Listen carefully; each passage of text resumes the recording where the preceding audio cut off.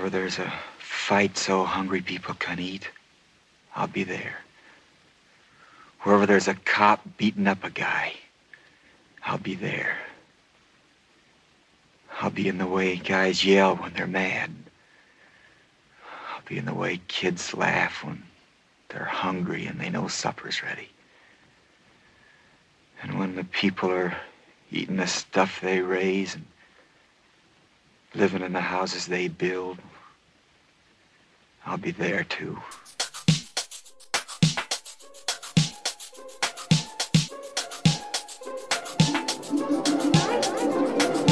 Stereoactive Movie Club. Stereoactive Movie Club.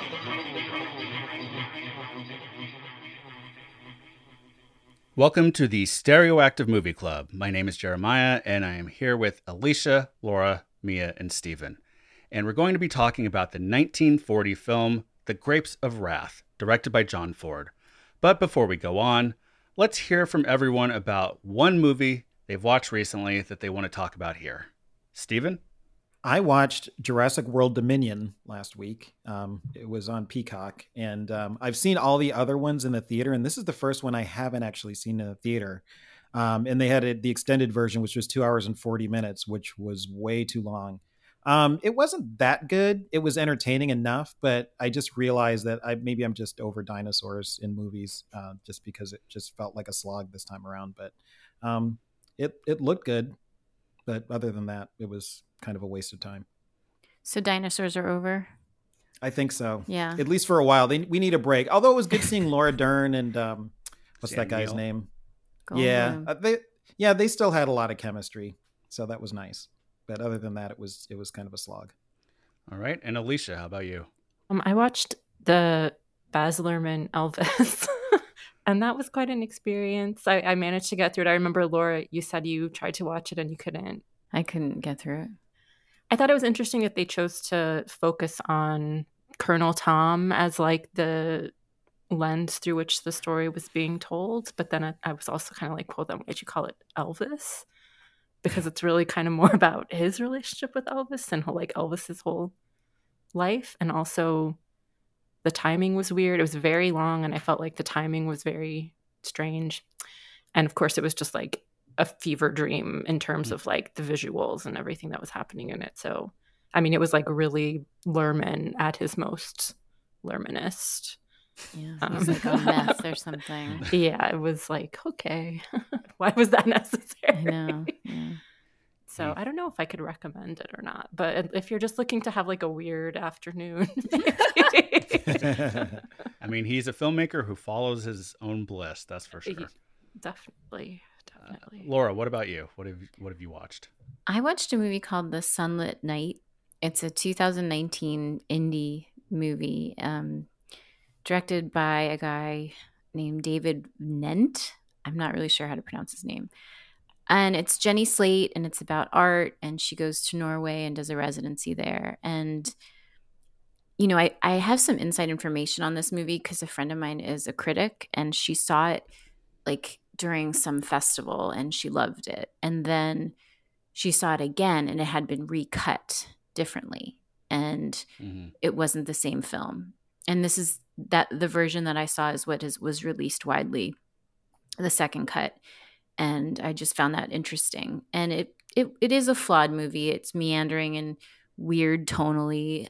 But it's basically like, do you want to hang out with Jenny Slate in Norway for a couple of hours? Yeah, I really do. And so I did. And it was perfectly charming because she is. So that's what I thought. Well, that can happen a lot, actually, because so many of those movies at festivals, they're there for the marketplace at the festival. So if they get bought by a distributor, they might have some notes about the edit before they're willing to actually put it out. So it happens more often than maybe a lot of people would like, especially some of the filmmakers, I bet. But I bet, because I heard the other version was really striking. Yeah. But I enjoyed it because, like I said, it was charming. Okay. Well, Mia, how about you? I watched a Netflix movie called Do Revenge, and it is so fun, and I highly, highly recommend it. It just came out like the last few days, and it's a dark comedy based on Hitchcock's Strangers on a Train, which I've never seen, so I can't speak to like how similar this was. But it's two girls in like a fancy high school in Miami doing revenge on people, and it's really fun. I read about it because it plays homage to a lot of like 90s like teen rom-coms, like 10 Things I Hate About You, Cruel Intentions, like that era of movies, which I love. And so I wanted to see this because it was sort of being billed as like a homage to those things, but like updated and fresh and everything. And it's like also super Florida, like lots of pink and Florida colors and very Miami and like all of that. So it was just really, really fun. I highly recommend watching it. That movie is getting a lot of buzz on like the blogs and like, you know, it's really interesting. I'm definitely going to check it out. Yeah, it's really good. I don't use that term buzz often. Oh, also, Maya Hawke is the co-lead in it, who is Uma Thurman and Ethan Hawke's daughter. She, in some of the scenes, it's uncanny how much she looks like Uma Thurman, like splitting image. It's crazy. Yeah. Well, I have been filling a blind spot I've been meaning to for a while because Austin Film Society has been playing Krzysztof Kieslowski's Three Colors trilogy from the 90s. They came out in, it's three movies. They came out in 93 and 94. And I saw Three Colors Blue and Three Colors Red there. I did not get a chance to go see White when it was playing there. But I really liked both of them a lot.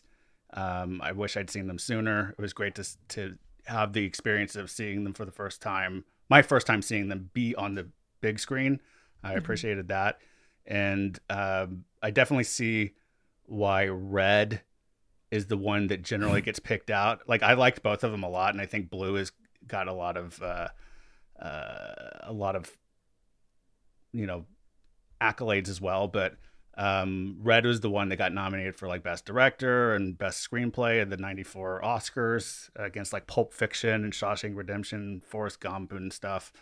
And it was just really good. And it was like a movie that I left being like, I want to read so much about this and figure out like, what was this about? And like, what was he trying to get at with this thing and that thing? So it's like, great for that. I love when a movie just, you just keep wanting to live with it after you're done actually watching it and want to just go watch it again soon. So, yeah. When I was working at Scarecrow, I would always, I would clock who would rent which first, even though they're in order, because I would always just see, oh, well, that's the one he thinks is the cutest. It's like, yeah, the three leading ladies. Yeah, it's because Julia Binoche is in Blue, Julie Delpy is in White, and then I don't know her from anything else, but I forget her name now. Irene something is in Red. I don't know her name. Yeah, but very good movie. I highly recommend it. So, for those who may not have listened to the show before, this is a podcast where the five of us are discussing movies that have appeared on Sight and Sound Magazine's poll of the greatest movies ever made that comes out every 10 years. The next poll will be out sometime this year in 2022, so we're basically trying to watch some of the movies from past polls before the new one is out. And again, this time we are talking about The Grapes of Wrath. But before we get into the history and background of the movie, what did each of us know about it going into this viewing? Who had seen it before? If you hadn't seen it, what were you expecting, if anything? And Mia, since you picked this one, can you start us off by answering those questions and also remind us why you chose it? I've seen this movie before several times. I think this might have been my third or fourth time seeing it. And I've also read the book at least once, but maybe twice. And I've read a couple other Steinbeck things too. He's a pretty good writer. And although, well, I'll talk about this later, he might be a little bit of a plagiarist with this one. So I love this movie. I love the book. I love the message behind it. I think it's absolutely timeless of, family and connection to the land and struggles to remain a family and hold on to your dignity in the face of oppression and capitalism and exploitation. And I just, it was a good movie. I felt like a nice warm sweater of a movie this round. So that's why I wanted to pick it. Okay. And Steven, what about you? I've only heard of this movie and, of course, the book, but I've never read the book and I hadn't seen the movie before. The only thing I really knew about it was that Henry Fonda was the main character. And I've seen several like screen grabs of the movie, which were pretty famous, with him in the pickup truck with his family. But other than that, I went into it blind. Okay. And Laura? I knew it was an epic film based on a book that I was never assigned in school because I did not have a very good education. Okay. And Alicia? I'd seen it once before, and I've never read the book, although I have read other Steinbeck, East of Eden and Of Mice and Men, which I think pretty much probably everybody has read. And yeah, I thought it was really great the first time I saw it. Okay. I've actually only read Steinbeck's shorts. I never got assigned a full novel of his and feel like I should go back and read it. I've seen this movie now after this 3 times. I saw it, I think in high school when I was just, wanted to watch a bunch of John Ford movies. And then I watched it with Mia sometime at the start of the pandemic. I think we decided to watch it. And then this time. And I've liked it each time. I'll get into more later. I don't want to give it all away up front. Anyway, it's a good movie. So that's where we stood on the film before watching it for this episode, and we'll get more into the film in just a moment. But first, let's take a break.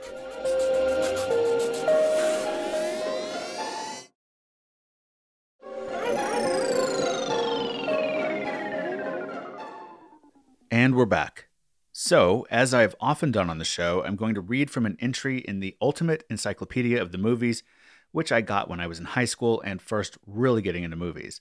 As always, the parts that may be more subjective are not from me personally, but perhaps we can delve into those things as we get into our group discussion. Ford's masterwork, The Grapes of Wrath, is based on John Steinbeck's Great Depression-era tragedy about Oklahoma farmers, victims of the Dust Bowl and capitalist greed, trekking west to California for a better life. Their story is told through the experiences of one family, the Joads. The stark conclusion of Steinbeck's novel has been softened to one of hope for the future and belief in the American people, understandable in the political and filmmaking context of the time. But the film's magnificently tragic picture of people clinging to their human dignity and self-respect in the face of an indifferent and inhumane society teaches a universal lesson for all time and is a beautiful and moving piece of storytelling. Nunnally Johnson's dialogue is emotionally engaging, and visually the film is set against the stark landscape and the real-life migrant camps, vividly captured by Greg Toland's black and white photography. Henry Fonda is outstanding as Tom Joad, the eldest son, as is John Carradine as the preacher turned union activist, while Jane Darwell more than earned her Oscar for her portrayal of the indomitable, undefeated Ma Joad struggling to hold her family together. The film also won a well-deserved Oscar for Ford's direction and 5 other nominations. Ford is to be saluted for both his artistic achievement and his courage in making the film at a time when government and studios were in no mood to encourage unions and criticism of capitalism. Again, that was from the Ultimate Encyclopedia of the Movies.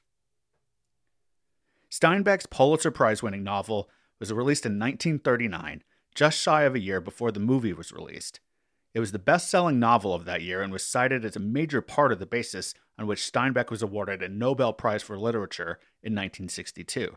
The politics and story of the book were potentially thorny enough that Darryl F. Zanuck, the famed producer at 20th Century Fox, sent investigators to witness just how bad the situation in Oklahoma actually was, so he'd know whether he'd feel equipped to defend the film against any criticism for being potentially pro-communist.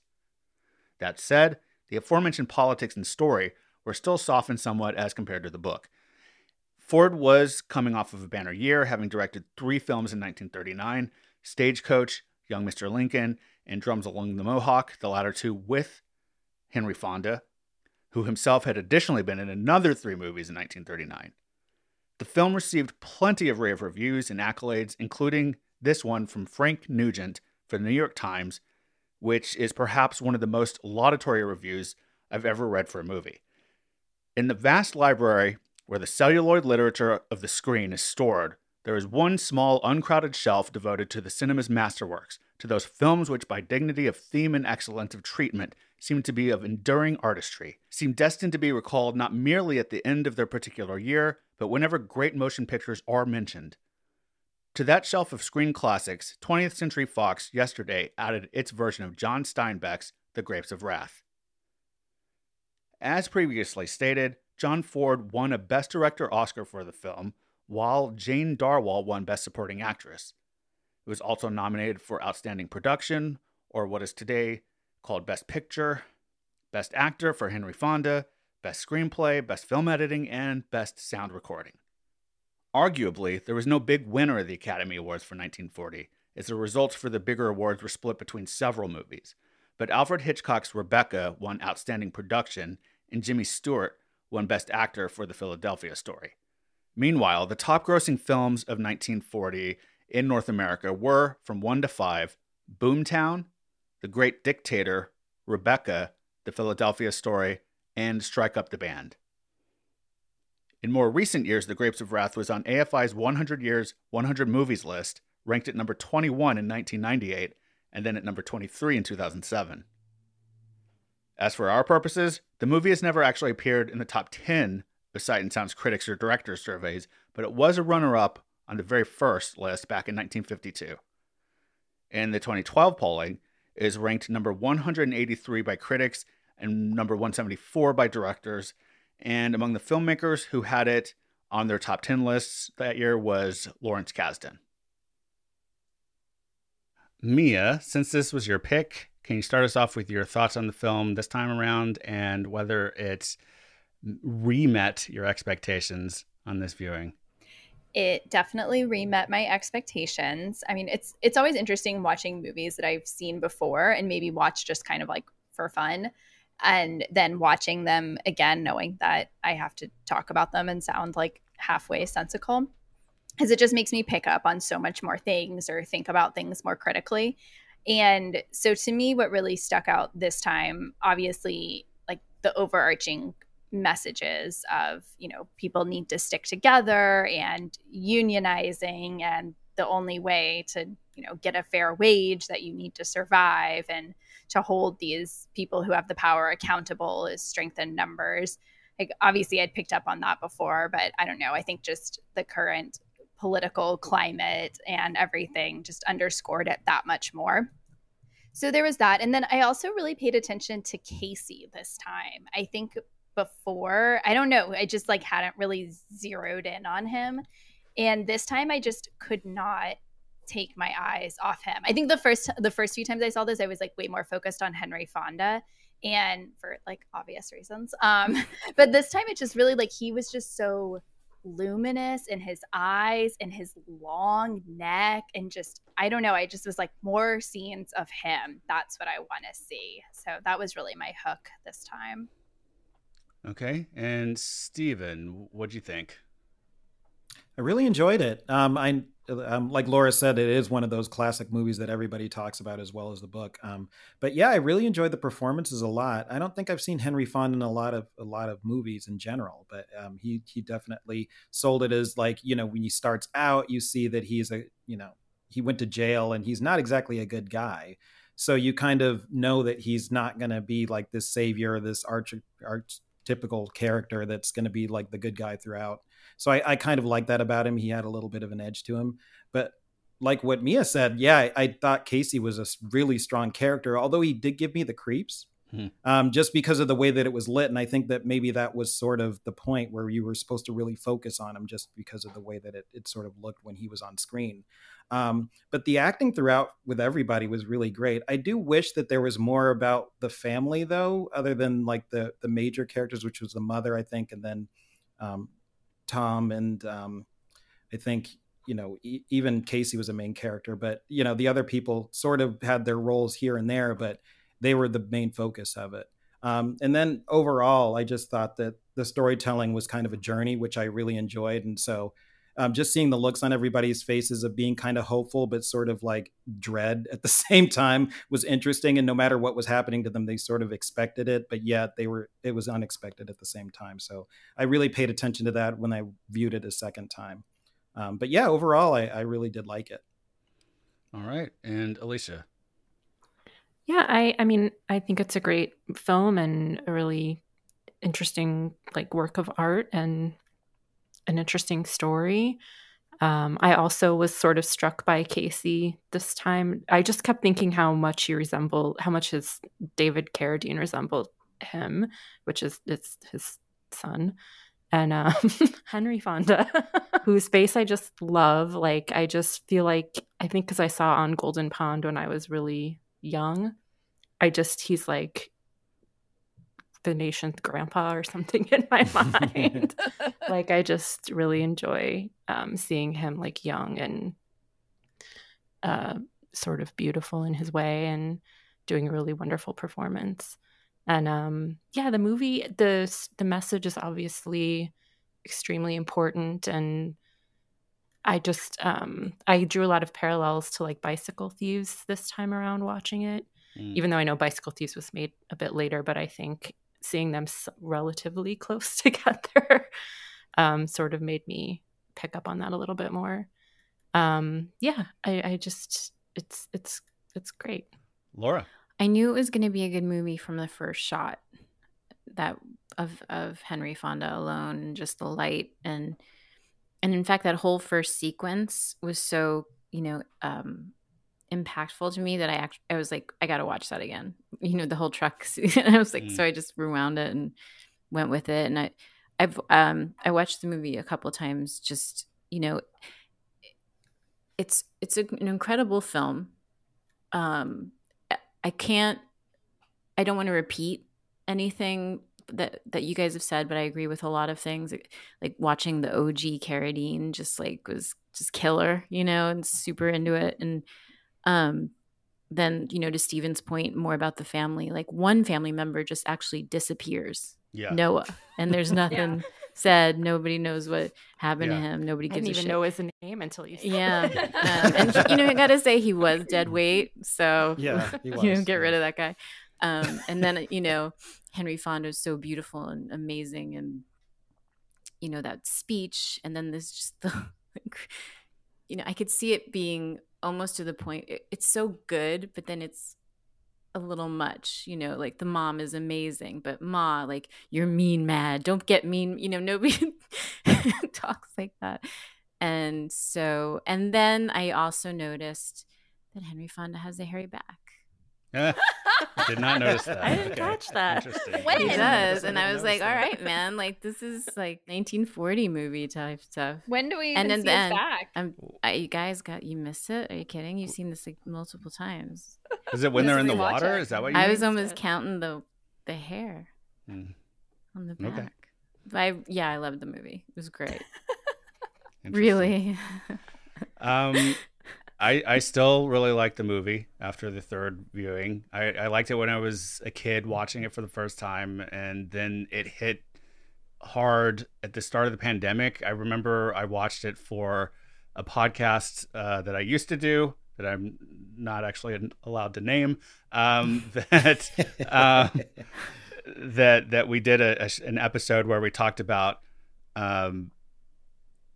non-pandemic pandemic movies, essentially, like movies that like evoked a feeling that we were going through as like a couple weeks or months or however long it was into the pandemic at that time. And Grapes of Wrath was one that I chose just because I think it got at something about like needing to be a part of something, needing to think of others, and that seemed like a very important message that a lot more people at that time were taking to heart, and then things kind of went to shit from there. But also the lack of dignity and stuff. It's a great choice, Jeremy.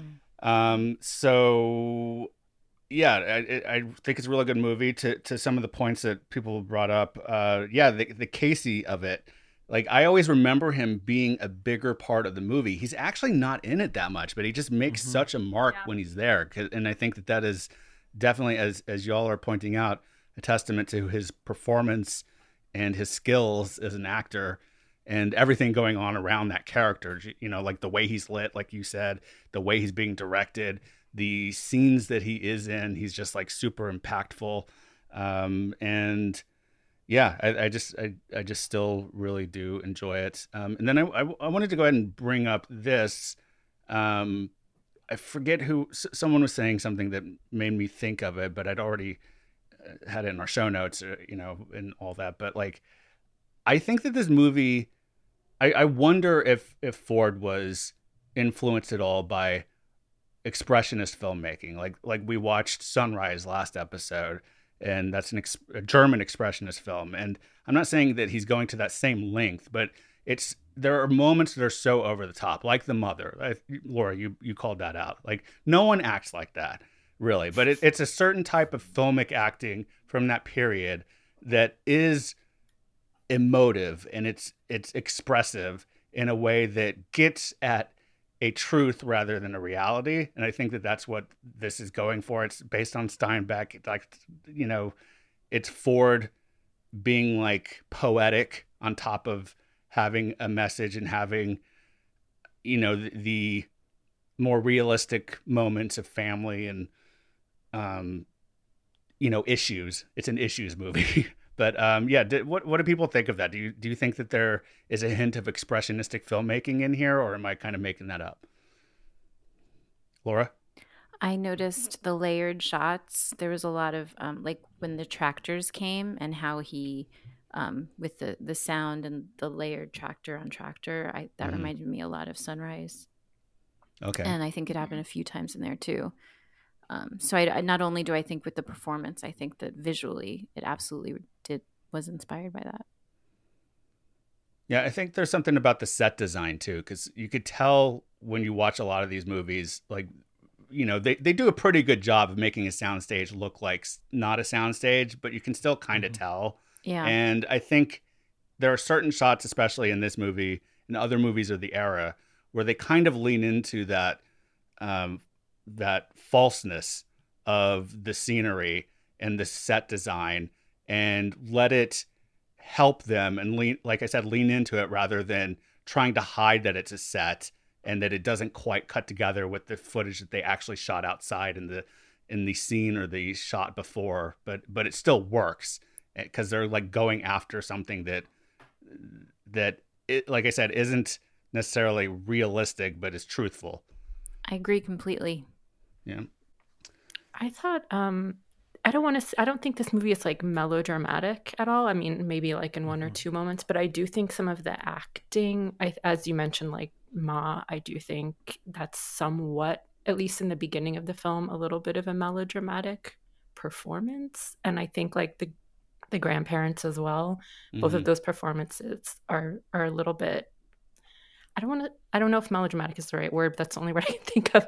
But they're like, I think you're right when you say they're like of that period. They're of that time where like you did like a performance for the like film. vaudevillian kind of thing. Yeah, or like silent film, or you know, something where you're doing a lot. It's not bad. Like I think it works because it is made at the time. But there were moments that I was like, is this like a realistic portrayal of these people, or is this a little bit condescending? You know, sometimes I had that thought, but I mean, I think overall the movie's not trying to condescend to them. I just think sometimes those specific performances were a little bit in that way. Is there a particular moment you can point to as an example? Just I think like some of the accents I think are a little bit not accurate and a little bit over the top, and I just think they portray them as being like very simple folk, which I'm sure that plenty of people from Oklahoma or farmers were like simple folk, but like I'm sure there were plenty that were not, and I don't know. Right. I feel like Tom is kind of the only person in the movie, and maybe and Casey as well, that are not like simple folk, if that's even an okay word to use. You know what I mean? But I don't Yeah. think it's, like I said, I don't think it's that the film is saying they're simple. I think it's more like these performances are just a little bit over the top. And so that kind of makes it a little Right. bit like, oh God, like these people sometimes. Steven? I feel like with Tom's character, though, he was a little more worldly. I mean, he did go to prison, and he For also, homicide. he killed, homicide, and he did kill, he killed somebody, and then he got out. So I felt like he was just a little bit more above everybody else in terms of just his experiences. And they did sort of walk into things kind of wide-eyed, and he was just kind of giving everything the side eye a little bit. That's why he was so cynical. So I felt like he actually was acting a little bit differently than everybody else. But yeah, Alicia, I kind of understand it now that you've kind of spelled it out a little bit more about the other people in the movie, especially the daughter who had the relationship with the other guy that just walked out. I just like their performances just did not work for me at all. it just felt like that was part of it. Yeah, she didn't. I mean, for me, every time she was on screen, I just didn't believe whatever she was saying. I mean, I don't know if she wasn't given enough to do for me to really formulate like an opinion about her, but I just didn't. Yeah, Right. fair. I thought she was all right, but like you said, she didn't have that much to do. And but I did wonder how she was managing to feed and stay healthy during that pregnancy. How she managed to keep it, but Well, yeah, Mia, now's your chance, Mia. yeah. that's Well, what I'm saying. I was like, is she still pregnant or what's going on here? that bothered me the whole time. Like every time she came on screen, I was like, literally, like, is it illegal to show a pregnant woman in this time in movies and stuff? Because like, just you never see her pregnant, and I was like, how hard would it have been to like shove a pillow under her dress? Yeah, she just looks like a unpregnant woman the She entire just looks time. like a Yeah. person. And I get like at the beginning, I was like, oh, okay, like it's early, you're not showing yet, but like by the end, like I think the last scene you see her, they're like literally have to carry her into the wagon, but she's like flat as a board, and I'm like, what is happening here? I also wondered if like the family, I thought it was the family was trying to hide that she was pregnant because I don't know, like her husband had gone. So they were like, oh, we don't want people to think she's just like the single pregnant woman, which at the time would be kind of scandalous. I was actually surprised they seemed not as, I mean, obviously they know it's not her fault. Her husband ran off, but like, I don't know. They were just kind of like, okay, he's gone. We just got to like carry on. And maybe in the grand scheme of everything, they're like, our social mores have just like melted away because we're just focused on surviving. But yeah, I thought there'd be a bit more like, what are we going to do? We got to find someone else, or we got to come up with a story we tell people. I mean, I know that's not the focus of the movie really, so maybe that's why I didn't go into it, but it's just like, this isn't that realistic. At the time, I think people would have cared. So I thought they She were had In great my hair. mind, survive. she did look great. I guess I just thought that they had so many things going wrong in succession that was just one of added least to of the their list. problems. Yeah, totally.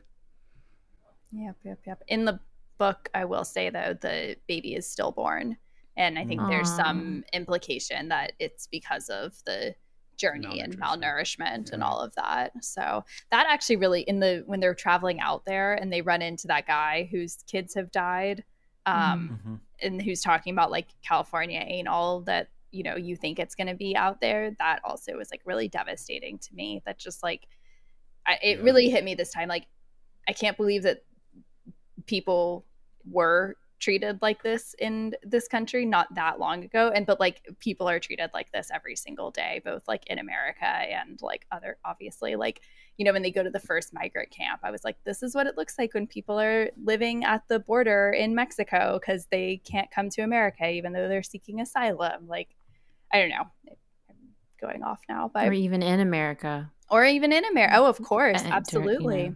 Yeah. Yeah, the migrant thing that was the people coming from Mexico or Central South America was the biggest like parallel I drew to like current day as well. Yeah. It's just it's crazy that this kind of thing still happens. Yeah. Yeah. Like children should not starve to death anywhere. I wanted to maybe revisit a little bit of something we discussed in our Searchers episode, because, you know, we have talked about John Ford before. In that episode, our guest JPK, a friend of all of ours, came with the question basically of like, is it time to essentially cancel posthumously John Ford based on his representation of Native Americans and various things? And we got into a discussion then of like, he was actually someone, John Ford, who in a lot of ways identified with the working class and considered himself and was kind of lefty, as opposed to like John Wayne, who is very outspoken on the other side of things. And I think that this movie is obviously like, you know, a great representation of that inclination of his. And, you know, I'm just curious if anyone had any thoughts about this movie in relation to The Searchers or any other John Ford movies you may have seen in your own movie watching. Like, how do you think of this movie in his filmography that you know of, or what you know of John Ford just from him being, you know, one of those directors who's like the epitome of who a director is, according to Hollywood, or classic Hollywood, I should say. Well, I don't think it's a communist manifesto like the critics came out and attacked at the time. But it definitely seems socialist, Socialist, right? for sure. Or just at least labor positive. Yeah, right. Yeah, Totally. Yeah.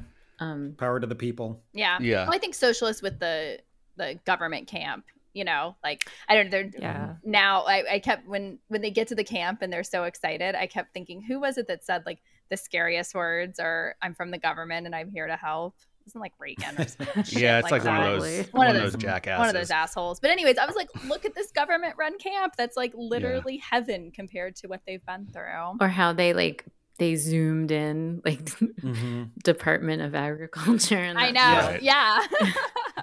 But I wondered how realistic that was. You know, I don't know if the government run camps were any better than the Hoovervilles, or, you know, I don't know. I think they the were. New Deal. Mm-hmm. So I think I did a little bit of reading up on this, and I think he actually did Steinbeck, I think, did a lot of actual research and going around and interviewing people. And the book came out of a 7-part investigative series he did for, I'm blanking on the newspaper, but like the one in San Francisco. So I think he actually did like pretty good research. The fucked up part though, so there was a woman writing like basically the same book. It was called, and then I'll get back to your question, Jeremiah, whose names are unknown. Her name is Sonora Babb, and she literally worked in like the intake center in one of these government camps and had all these like interviews she'd done with migrant farmers and all of this information and research. This novel sketched out that like basically is the Grapes of Wrath, but a little different. And she'd grown up in Kansas and had like been a displaced farmer's kid and all this stuff. Someone gave her notes to John Steinbeck and he like totally ripped her off and plagiarized her. Yeah. And so then, and he was like already like a more well-known author. So then when she's shopping around her book, like she had already sort of had been, but was like taking longer to write it or whatever. And then he like spat out the book in like 5 months to beat her to the finish line. And then then like a year later, they were all like, well, there's already this like huge hit book. Like, no. So the book didn't get published until a year before she died in like the early 2000s. Jeez. Wow. Totally robbed. And apparently it's really good. Oh my God, I just had it. It's called Whose Names Are Unknown. And apparently it's really good. I think even though it wasn't published, like historians and people have like referred to it over the years. So you know, it's like considered pretty accurate. Sorry, Alicia, that was a really long answer to your question. And thank you for sharing that. Far afield. I was furious when I found it out. Like, this man won the freaking Nobel Prize, like largely based on this book, and he scammed it off this woman. Well, it doesn't surprise me. I know. I was sounds like the world we live in, for sure. Shocked but not surprised. Surprised but not shocked, whatever it is. Yeah. I think the only other John Ford I've seen is The Searchers. Unless you can name off another. I've never seen Stagecoach. Yeah, I mean, Stagecoach is good. Something about the Mohawk.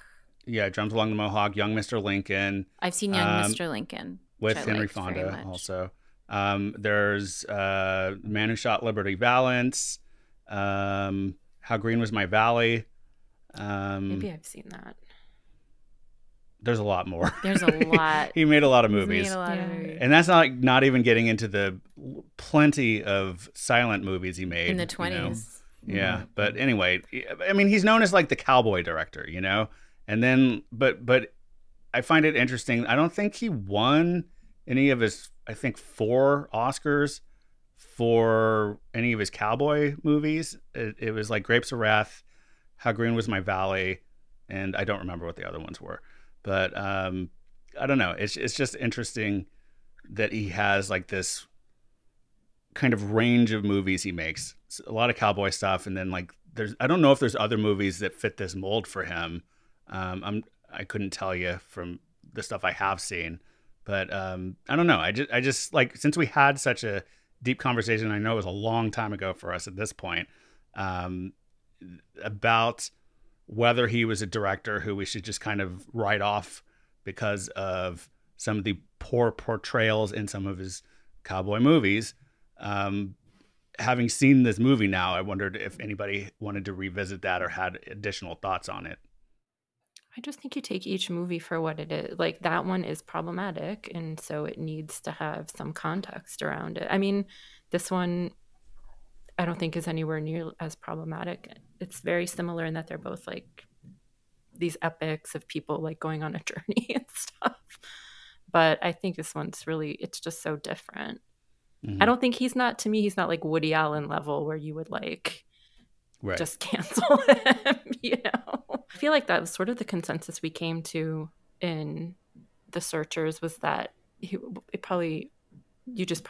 that film probably just needs like a warning or something at the beginning. Oh, yeah. Sort of similar Something to Gone with the contextualize it. Wind. Yeah. Yeah. But I Right. mean, no, I'm like not in favor of canceling him, or just especially not like this movie. I do think is really valuable. And besides just like being like, besides the message of the movie, I think it's just like a historically like important, Mm-hmm. you know, piece. I don't know. Anyone else? I was just going to say, just the Woody Allen thing. So many of his movies seem so autobiographical of Woody Allen. And so I think that's part of the problem with him too. Whereas I don't know that much about John Ford, but I don't think he was like a cowboy. And I also don't think he was like living in the Great Depression like this. So Right. You mean like we can't watch Manhattan and just pretend anymore? That It's I more love difficult Manhattan, at least. So I know But- they're Those great bad. movies. they're It's- great it's- movies. I know. It's a loss for all of us. I in a lot of know. ways. But people have to make their own decisions, and Yeah, of I course. don't Right. judge that. Jeremiah had kind of mentioned this to me earlier, that he was thinking about a question like this. So then I started reading an article about it. And I will totally admit, I just started skimming at some point because it seemed like he was doing these like really cool like anti-blacklist things, but then he like swung completely the other way and was doing this like within the span of like the same day sometimes. So Mhm. I was more curious, like, is John Ford just like a chaos agent and he was just like boom, like flame throwing, and like I don't know, was he just like, oh, Grapes of Wrath, this is like this hugely popular book, of course I'm going to make a movie about it. Like, how much Yeah. was he really like it's not like he wrote the book and was like driving the message behind it. And if anything, they soften the message, of course, from what's in the book. It's still so I don't pretty know. gnarly, Like- though. Yeah. I mean, I know think everyone the talks about how leftists- softening is it, but it's a Yeah. really dark movie. Oh, for sure. Mhm. Yeah. I'm just saying, like, it's not like he came up. This wasn't his like vision, right? You know. Right, yeah. So Yeah, but I mean, I think if you, and I'm not saying I do or anyone should, but if you buy it all into the auteur theory, he's the one responsible for making this movie what it is ultimately, or like at least drawing all the resources and creative power of the people around him to orchestrate what we've seen. And it's, to me, so like you cannot deny that this movie is like very leftist, maybe especially for the time. I mean, it was in the FDR era where you have the New Deal and all, so maybe it's not even that left. I don't know. But from today's perspective, it seems left as hell, and that's what I love about it. And it's like a socialist message almost through and through, in a way that like I wish that, like, I can't think of a mainstream movie that could pull this off today. I mean, we don't have mainstream movies like this anymore. Like Norma Ray? I mean, that's 40 years ago. Yeah. What's Right. Norma Ray? I don't know what that movie It's is. about Sally Field. Sally Field. Union. Unions and like, what is it? On the Where's she work? waterfront. Yeah.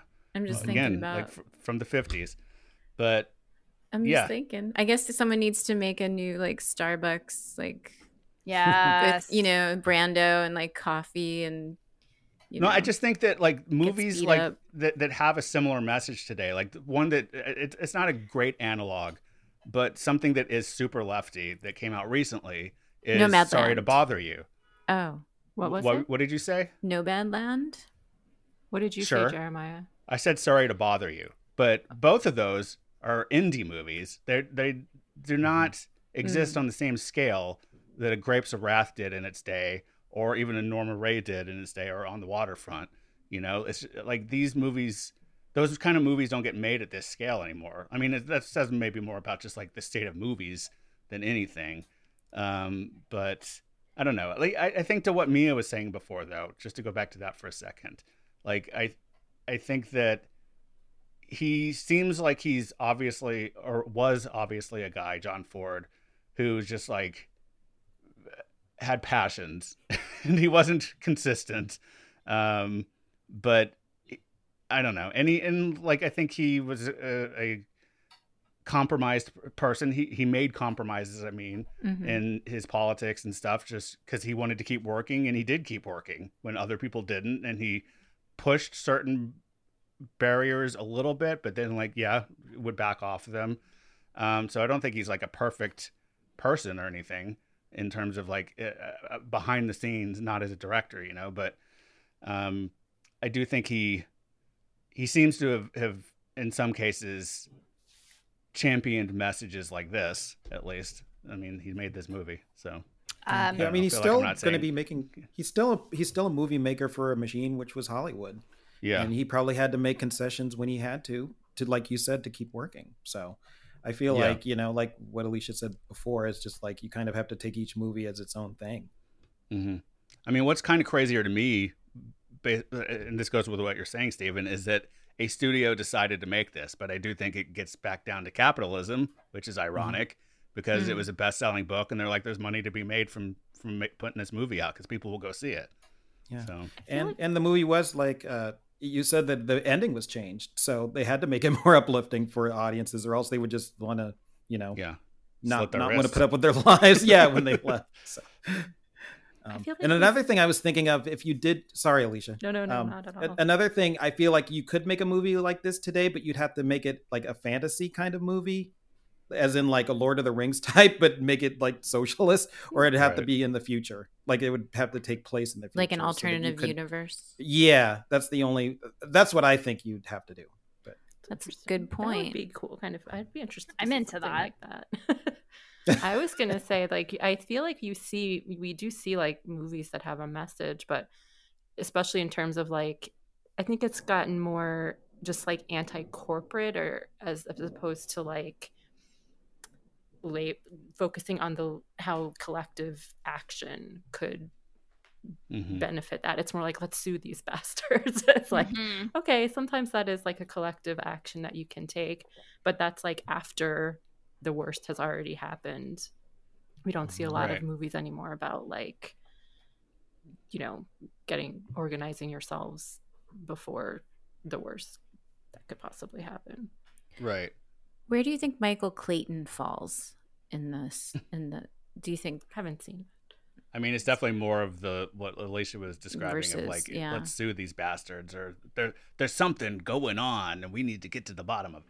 But I mean, but with Grapes of Wrath, I do think it's important to just like contextualize it. Of this movie came out in 1940, the book came out not even a year before, and so it's about a thing that just happened to a lot of people who are being portrayed by these archetypal characters in the book and the movie of the Joad family, and then they're on the precipice of World War II. I mean, it's happening, but the U.S. hasn't entered it yet, and so it's like the world that this movie entered into was just so different than. And I think like when we watch this movie from, from our couch today or something, it's like it's just hard.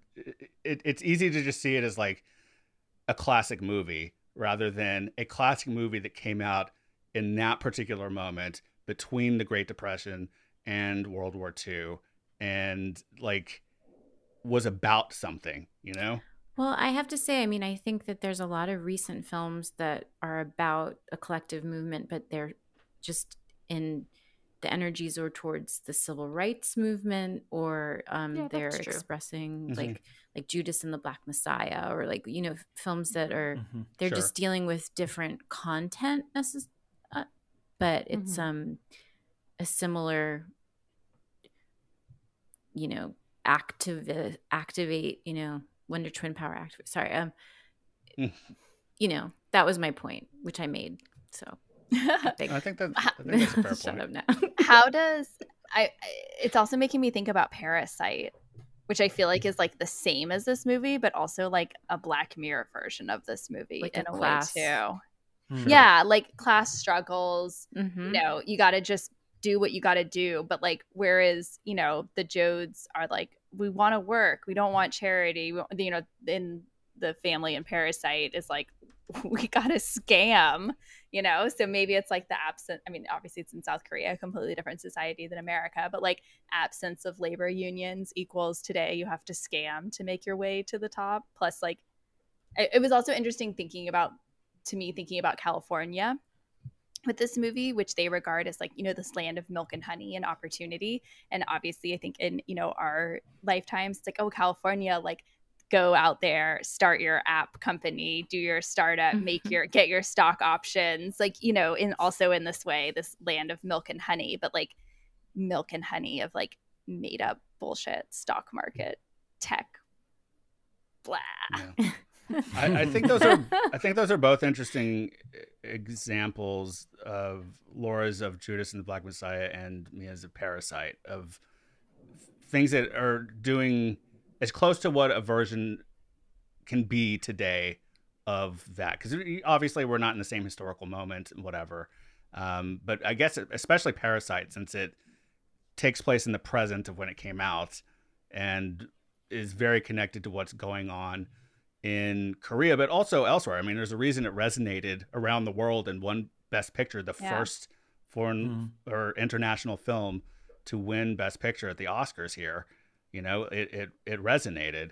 So I do think that there's space for them. But the other side of that is that those movies, while successful for what they are, we don't have movies that really like perform at the level of what like a typical Hollywood movie did back then. We don't have to continue this conversation. I don't know what it has to do with anything, honestly, but just saying, like, no, I like this. that movies are so, so segmented. Yeah, like, yeah. We don't have the same mainstream. Like the only things that go mainstream these days are franchise films, right? And that's a whole other discussion. Like, I don't want to be sitting here like Martin Scorsese saying that's not cinema. Fuck off, But it's a different thing. It's going for a different thing. The intention is different. The goal is different, and the results are different. They make tons of money because they can just like be watched by anyone around the world, and you don't have to think that much about them, but you can if you want to, and you could obsess over them. But yeah, it's kind of like the big studios showed up with their tractors on the lawns of the more thought-provoking filmmaker. There'll be somebody else with their, I should say, their tractors are the Marvel movies or something. Right. Oh my God. That tractor, there's another one coming right up. Yep. One thing I do want to point out about Judas and the Black Messiah, even though that is, it's a period piece, so it's not quite the same as Grapes of Wrath, where it was like about a thing that literally had just happened in this country. Grapes of Wrath isn't. It's not done in that time. It had just happened in the years previous. Right, but 10 or 20 years previous. Like around, probably in the last 10 years. Yeah. The Great Depression was like 1929. Yeah. So it was like that decade before. But my point is, what I was going to say is that Judas and Black Messiah is a studio movie. It was put out by Warner Brothers. I mean, because of when it came out on HBO Max more than anything because of the pandemic. But it is interesting that Warner Brothers made a movie like that. So studios do still make stuff like that. And a lot of times it's because they want awards contenders to have that prestige.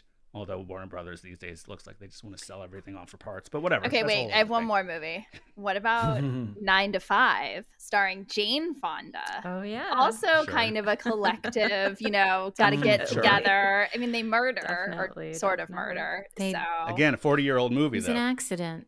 it's an accident. God, I Love that fucking love movie. that movie. Accident. Love that Yeah, it's movie. great. Oh Yeah, my it's god. great. Genius. Great. Yeah, Genius film. put that on the Um, Sight and Sound list. So I wanted to bring up if it's okay. I think that a lot of this movie obviously rides on Henry Fonda being the nominal star. I mean, he's like the lead of it, but he's not always on screen. Like it's an ensemble movie, really, right? But it culminates in one of the more famous little speeches of cinema history, which we played a clip at the beginning of the show of. And I think that so much of this movie, as has been pointed out, like he is cynical at the start of this movie. And I think that the performance shows something that isn't in every Henry Fonda performance. Like, Alicia, you said you think of him as America's grandpa. And I think generally he is thought of by people as like upstanding Henry Fonda, like upstanding citizen of America or whatever. And I like that this movie plays into a menace that he has in him that tints this performance. And you don't see in a lot of his roles that I've seen, at least. Like the only movie I can think of where he played like a straight up villain is Once Upon a Time in the West. And he's just like evil incarnate in that movie. Yeah. But this is interesting because he's almost like an anti-hero here. But he ultimately, I don't, maybe this is the question I should ask actually. Do you think that speech is him losing his cynicism, or is it a continuation of his cynicism? Like, or where do you think this finds him on that scale or spectrum? I think he's seen too much to lose his cynicism, but the idea that I think he's losing his sort of how like a preacher theoretically is acting in God. I think he knows that his time is short, and when he does act, it'll be for everything else and for the fight. He's like a cynic that found a cause. I don't Yeah, know. that's how I Yeah. thought of it. Mhm. Yeah. Like he's Mhm. channeling Yeah. his cynicism.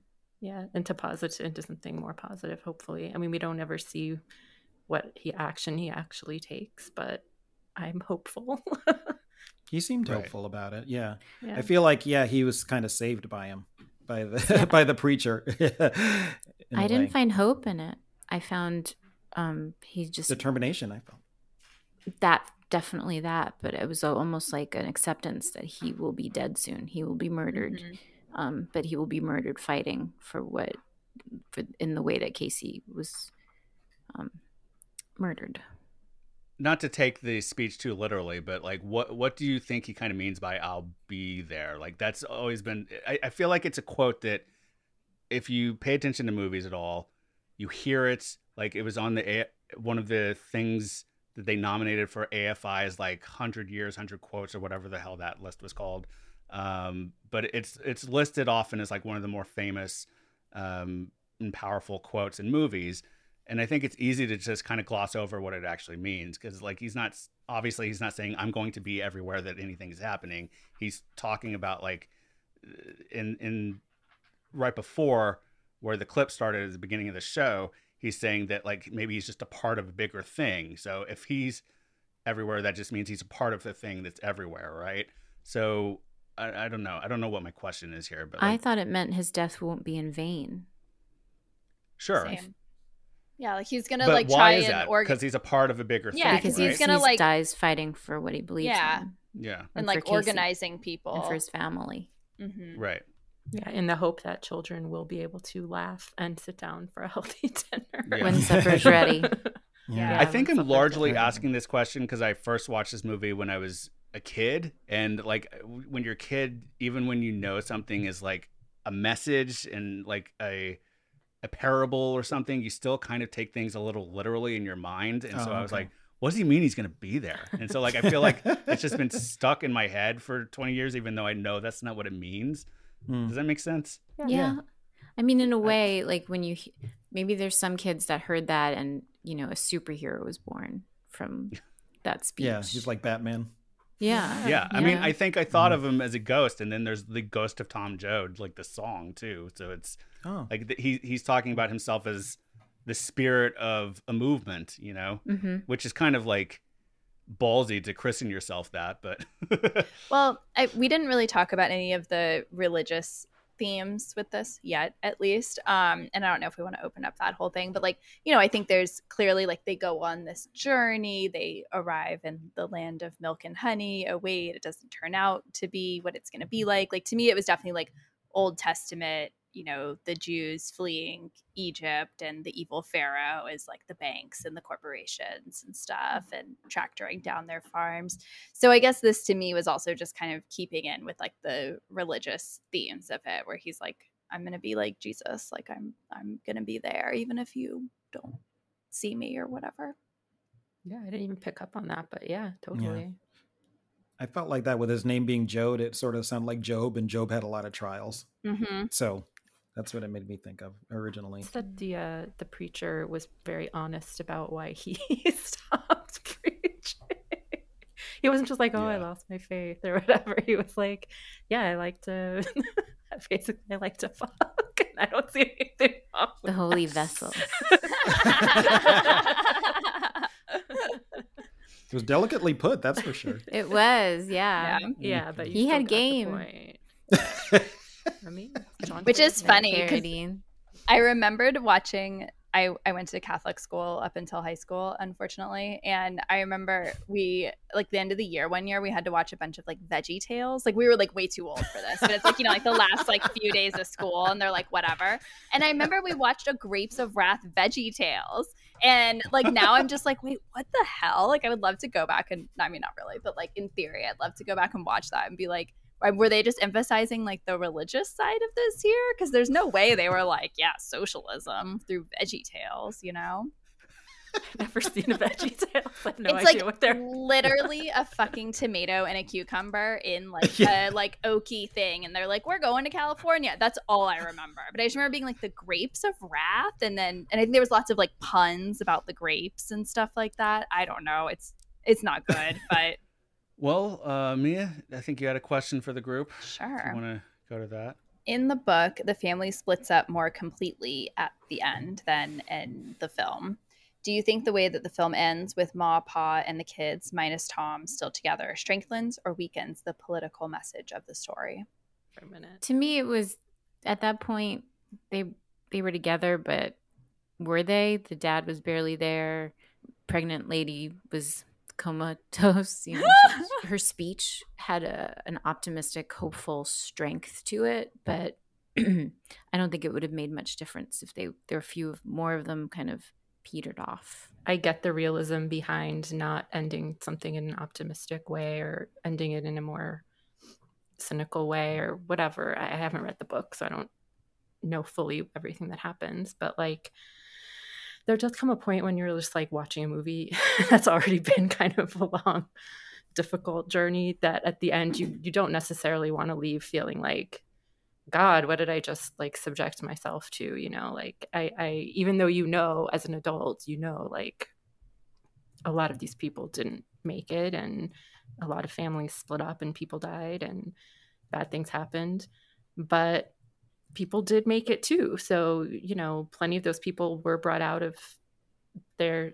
situation by the economic opportunities that happened during World War II. And so like there was a way the country got out of it. So even maybe in 1940, they didn't know that was going to happen, but it did happen. Not for everybody, but for a lot of people. So I'm okay with it. I'm okay with the ending being a little bit of like, we just keep going. Like, we just keep going until something happens. Something will happen, whatever that may be, but we'll hope it's good.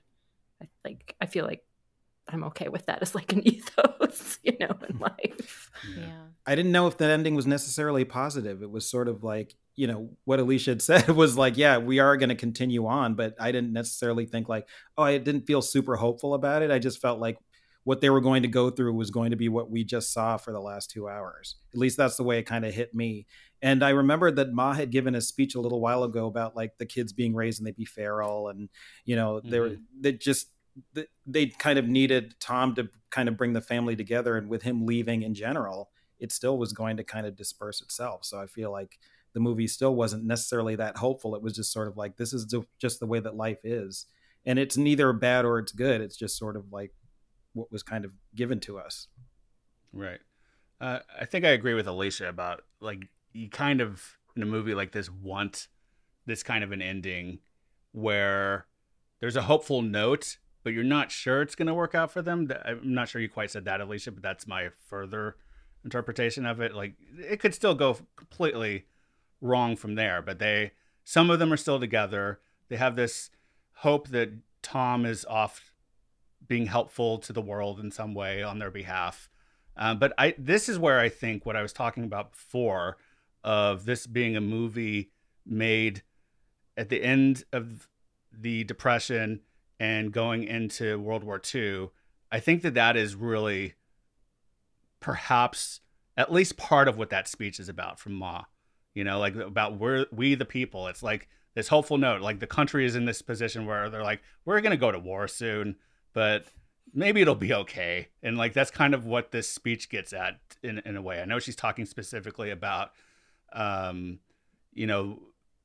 their family and families like theirs are what make this country great. And they're the ones who are going to keep it running.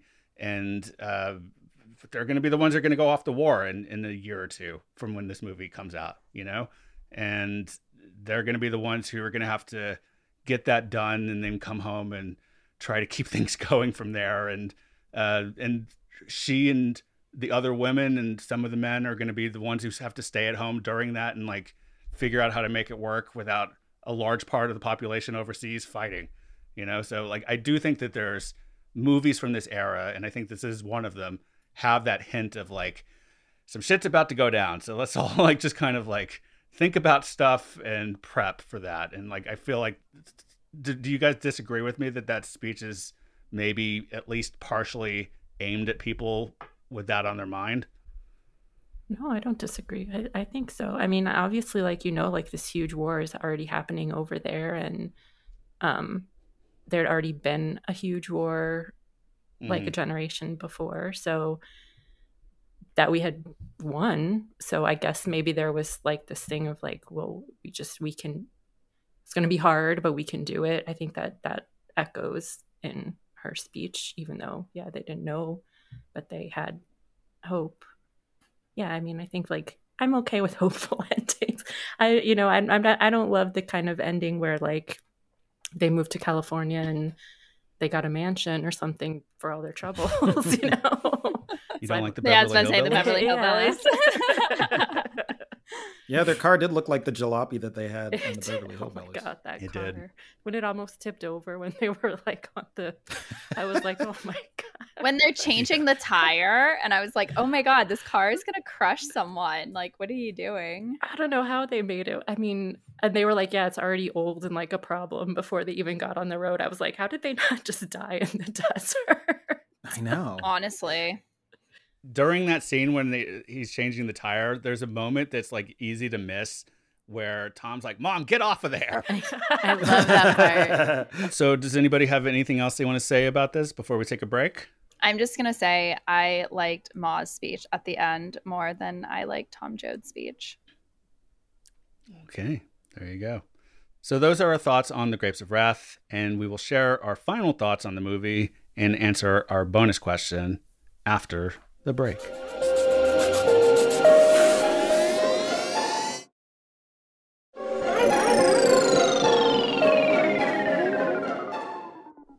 And we're back. So what was everyone's favorite scene or moment or some element of the movie that really struck you? It could be music, I don't know, editing, whatever. Steven, let's start with you. My favorite scene of the movie, or one of the favorite scenes, was I think it was when that family at the beginning. I think when Tom had run into like a neighbor or something, and they were talking about like how they lost their house, and they were saying like the bank, oh, I think it was, what was it? It was who they should shoot. I thought that was just kind of an interesting thing. It's like there's no one really to blame, but everybody's to blame at the same time. Just the way that kind of unfolded was really interesting. It's just like you wanted a tangential person to blame, but there just wasn't any. I just thought that was kind of an interesting scene. Right. Alicia? I'm having a hard time like thinking of a favorite because it's just like such a like difficult, dark journey most of the way through. But I will say like the Red River Valley song that played like constantly throughout the whole movie struck me this time. I know that's a song that I also learned as like a really little child. I don't know. I guess my mom thought it was like an easy song to teach or something. So I don't want to say that's my favorite thing because it's like a bit much because it's like throughout the entire movie. But I did sort of enjoy hearing it for a little while. There you go. Laura? I enjoyed obviously anything with Casey, and I particularly when he wanted to get handcuffed. I thought that was just, a light moment in the dark movie. But visually, I think the opening shot really struck me kind of the hardest and stuck with me. It's the most beautiful. All right. And Mia? Okay, definitely not the most beautiful, but when they get to that first camp and there's that one really long tracking shot as they're going in, and it's just like squalor and people are living in like tar people shacks in their cars and the kids are a mess and everything, and I just is really like, whoa. And you can imagine it hitting them, and I just thought that scene was really powerful. I'm going to be real basic here and say the Tom Joad speech because it's like, it hits me every time. I'm always like, oh, it's coming up. There it is. And it's always really good. I mean, and so much of that it's Henry Fonda just kills it. He does. So It's a good speech. I know it's cliche. It's oops, that's me. No, it's stood the test. Like it's an important speech. Yeah. I don't think that you should. I think it's okay. Oh, I'm not sorry. Yeah, okay. I'm feigning being sorry. All right, cool. But things are cliche for a reason sometimes. Yeah. Good point. So, has the movie, as far as we are concerned, stood the test of time, or another way of framing it, do you think it resonates today? Alicia? Yeah, definitely. I think it stands the test of time, and I think that there's still plenty of parallels in modern society that you can find, and so it still resonates. I think some of the performances don't resonate, but I think the overall message resonates. Okay. And Steven? Yeah, I think the story definitely resonates, and it's probably one of those stories that's going to continue, every year. And I also liked how the story was more of a drama. It was actually a drama, not a melodrama, because it would have been really easily to fall into something like that just because of everything that was happening. But so I feel like it is a movie that you'll be able to watch anytime and still get something out of it and still really enjoy the performances. Laura? Absolutely. Okay. Any more? Nope. Okay. Mia?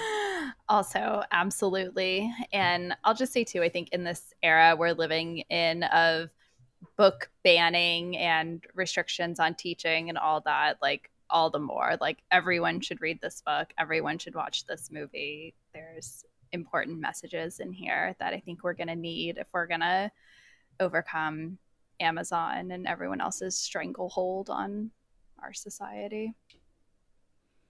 Yeah. Yeah. I mean, it obviously stands the test of time and resonates today. In the last few years, there's been more focus on unionization, which I think is great. And obviously this movie is largely about that. To what Mia was saying, I almost forgot I think I did forget that they specifically say something in the movie about Reds, and I think it's kind of it's almost shocking that it's in there. Like it was, but they don't. I don't know if they don't define it. No. Yeah. Well, I like the context that they have it in, of like someone who's coming from that situation is like, what the hell are you even talking about? I'm just like trying to like figure out how to live my goddamn life. Yeah. And you're calling me a communist? I don't even know what that means. Yes. And I do think it's kind of a daring thing for a filmmaker to do in a big movie like this back then. I'm kind of surprised it's in a studio film in 1940. And I mean, I know that Zanuck, the producer at Fox, was very concerned about whether they were going to get called out for being a communist movie in this production. And so the fact that they kind of name check it, I wonder if that was supposed to be their way of sort of like deflating it or something. Well, he says it But, twice. Yeah. I was just surprised. I'm surprised that it's in there. And I think it's important that it's in there, I guess. I just noticed that he asks the same. He says the same exact line twice. Like, Mhm. what is that anyway? What is a red anyway? Like, it's like really Right. hitting it home. He does not know. No. Yeah. A couple of things about that, just real quick. One, I think they fought to have that in the movie. I forget where I read this, Oh, but really? yeah, I read it somewhere that like I think again there's like more of that kind of language in the book. And I think for the movie they were like, no, like we're gonna say this. It's gonna be a small part, but like we have to put this in here. And then they also did a lot of research into like the conditions that people were living in Oklahoma and in the migrant Yeah. camps. I think part of all the like extensive research was they were like, we know people are going to come at us and say this is a communist movie. So we need to be prepared to say like, no, this is like actually how people are living. But I Mhm. just also thought it was interesting that, yeah, he's like, what are you talking about, man? I'm just trying to like get enough food to eat and feed my family. And it just really hit me hard with this. You know, there's such this smear campaign and has been for so long in this country against like socialism and communism and, you know, any ism that isn't just like fucking like complete total unbridled capitalism. And you know, half the people can't even like define these things they're scared of or don't know what they are. They just know they're scared of them for some reason. Mhm. So I was like, wow, this could be like a Facebook meme thing that someone's posting right now. So I think a lot of the really, I mean, I know there was like anti-communist sentiment, you know, forever in the 20th century, but I think like the worst of it came after World War II. Mhm. I think there was Yeah, like during definitely. the 1930s, especially, there was like a somewhat strong communist. that's true. I don't know if communist is Well- even the right word, but No, I think socialist people were fucking movement. communists. Yeah. They signed up. Yeah, and They socialists, said they but- were, but you know, True. I don't know. Yeah. But there was also a strong contingent on the other side saying, fuck no, never in America. Yeah. Yeah, I think it came to more of a head with the McCarthy era in the 50s after the war, but it was definitely a thing. Mm-hmm. And I think I do think that like maybe only a filmmaker of John Ford's stature at the time with a star like Henry Fonda could, I think they give a lot of cover to the movie having those lines in there and other political messages in the movie overall, really. You know, like they were like the top of their game, or, you know, some of the best known stars and directors at the time. And he did, I think, Anyway. had just done Young Mr. Lincoln. Yeah, and Drums Along the Mohawk, and yeah, and he'd just done Stagecoach, which is like tremendously popular. And I mean, as we I think talked about earlier in the episode, he's like decades into this career at this point. Mhm. Anyway, okay, so our bonus question for this episode is, what's one of your favorite film adaptations of a book you had to read in school? And Stephen, do you want to start? It's a cliche, but To Kill a Mockingbird in 1962. Okay. I just felt like it was a really good adaptation. Good one. And Mia. I'm gonna go with Matilda. It's so good. Okay. The cake. Oh my god. I feel like I reference having to eat that giant cake. Like it comes up like once a week. It's so relevant. Yeah, I'm always like, what are you It's like, talking and I'm about? like, were you 'Cause never I- a child? Laura. I'm going to choose the 1988 film The Chocolate War, based on the book. And it's directed by Keith Gordon, who he was in this movie called Back to School, and he was in like Christine, and he was this 80s actor, and then he became a director. What's the book? The Chocolate War. Who's The that Chocolate by? War? You guys haven't read that? Never heard of it. I read it. Yeah. I don't know it. It's about a private school and the corruption around selling chocolate, obviously. And it's, I think, a really great book. And the movie was really underrated. And Yaz does the soundtrack, so it's super, super fun for me. Really into it. And Alicia? I'm going to say two things because I'm having a hard time choosing. So the first one is like serious. It's The Color Purple. I really love that movie. And I think like such interesting performances from Whoopi Goldberg and Oprah Winfrey and just people you wouldn't necessarily have thought could pull that off, that do it really wonderfully. And then my other one is Clueless, which is an adaptation of Emma. I just love that movie. I love Emma. I love the story of Emma. And I just love it. So that's just like a very personal favorite. You'll love Do Revenge then. There's a lot of Clueless outfit similarities and vibes and stuff. Okay. You sold me. I definitely want to watch it. It's so good. Like, I want to rewatch it. It was that good. I think To Kill a Mockingbird is probably what I would go with if Stephen hadn't said it. But I'm going to go with, just to get another one in there. Actually, the first thing I thought of, because I didn't think of To Kill a Mockingbird, was The Quiet American. And I like the book more than the movie. The movie's okay. This is more endorsement for the book. I really like the book. I'm kind of going the opposite on the question, I guess. But I liked the book. Quiet American is basically about the origins of the Vietnam War for America. Like it's kind of has these characters that are sort of representative of the French government, of course, the different factions in Vietnam, and the Quiet American, and the English, like different people coming together before that war broke out, really. And it kind of it's almost like a parable of how it got going and how America kind of stepped into it and turned it into a clusterfuck. But the movie's pretty good, but the book is better. Alicia? I just had a bonus question idea. What? We need Does a anyone sound have effect for that. Does anyone have an adaptation that they completely hate that they've seen that they thought didn't work at all? I do, but I also know it's a favorite. Say it. Who are you gonna insult? Baz's Romeo and Juliet insult is away. fucking horrible. What?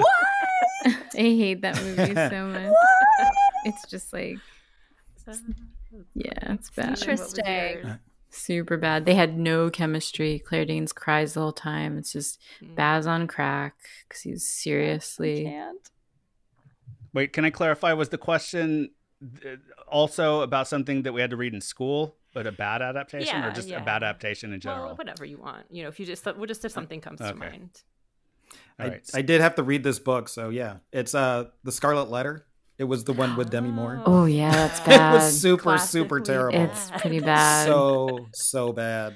It was really bad. It was a bummer. I think I paid cash money to see that movie Wow. too, which is unfortunate. I guess I could say I had to read this for school, even though I'd read it before that, but I ended up reading it for a class in college. The film adaptation of Watchmen is fucking terrible. And it's oddly very faithful, which is part of the problem. It's just like overly faithful. It's like, I don't need to see a comic book frame on screen. Show me action, like tell me the story. Don't fucking just, I could read the book, and I did, and I don't need this movie. They also twisted the ending. I actually thought that was a smart change. And if the movie itself before that was working, like that would have made sense. But then again, if you watch the HBO show, I'm that idea that I just said is even proven wrong, because like they lean into that ending of the graphic novel and series, and it works just fine. I was thinking the one that always stood out to me as like the worst experience I maybe ever had watching a movie in a classroom was the Orson Welles version of Macbeth. Oh. I don't even remember anything about it other than like shadows and like rain and Shakespearean language and Orson Welles. I was just like, just never like. Macbeth is already like a play that has like a bad reputation in like the theater. Not, you're supposed to call it the Scottish play and stuff like that when you're in a theater. And I was just like, yeah, I hate this. There's like some sort of darkness over this. It's bad. Anyone else? Mia? I'm trying to think. And so far, I've come up with 2 books who I really like. And I heard that the movies are terrible. But actually, because I heard they were so bad, I never saw them because I was like, no, I just don't want to go there. So The Perks of Being a Wallflower. Fucking love that book so much. I heard the movie's terrible. And then The Giver. I liked it. Oh, is it good? I liked it. Okay. I mean, but I didn't read the book though, so I can't say. Yeah. But I enjoyed it. Did you read the book, Laura? No. Okay.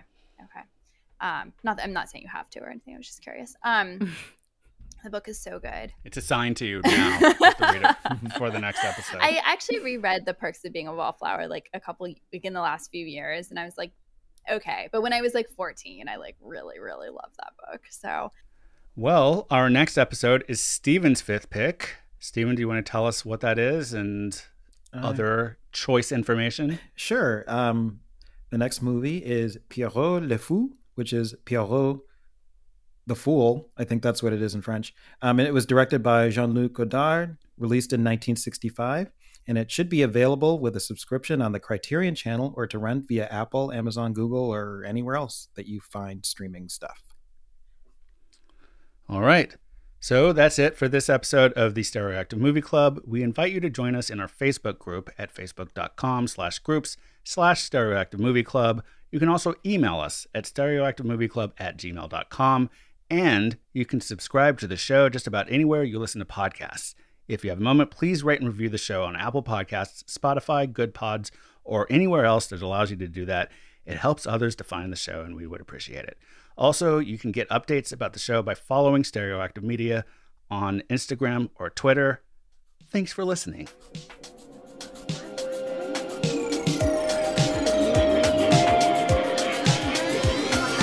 Stereoactive Movie Club.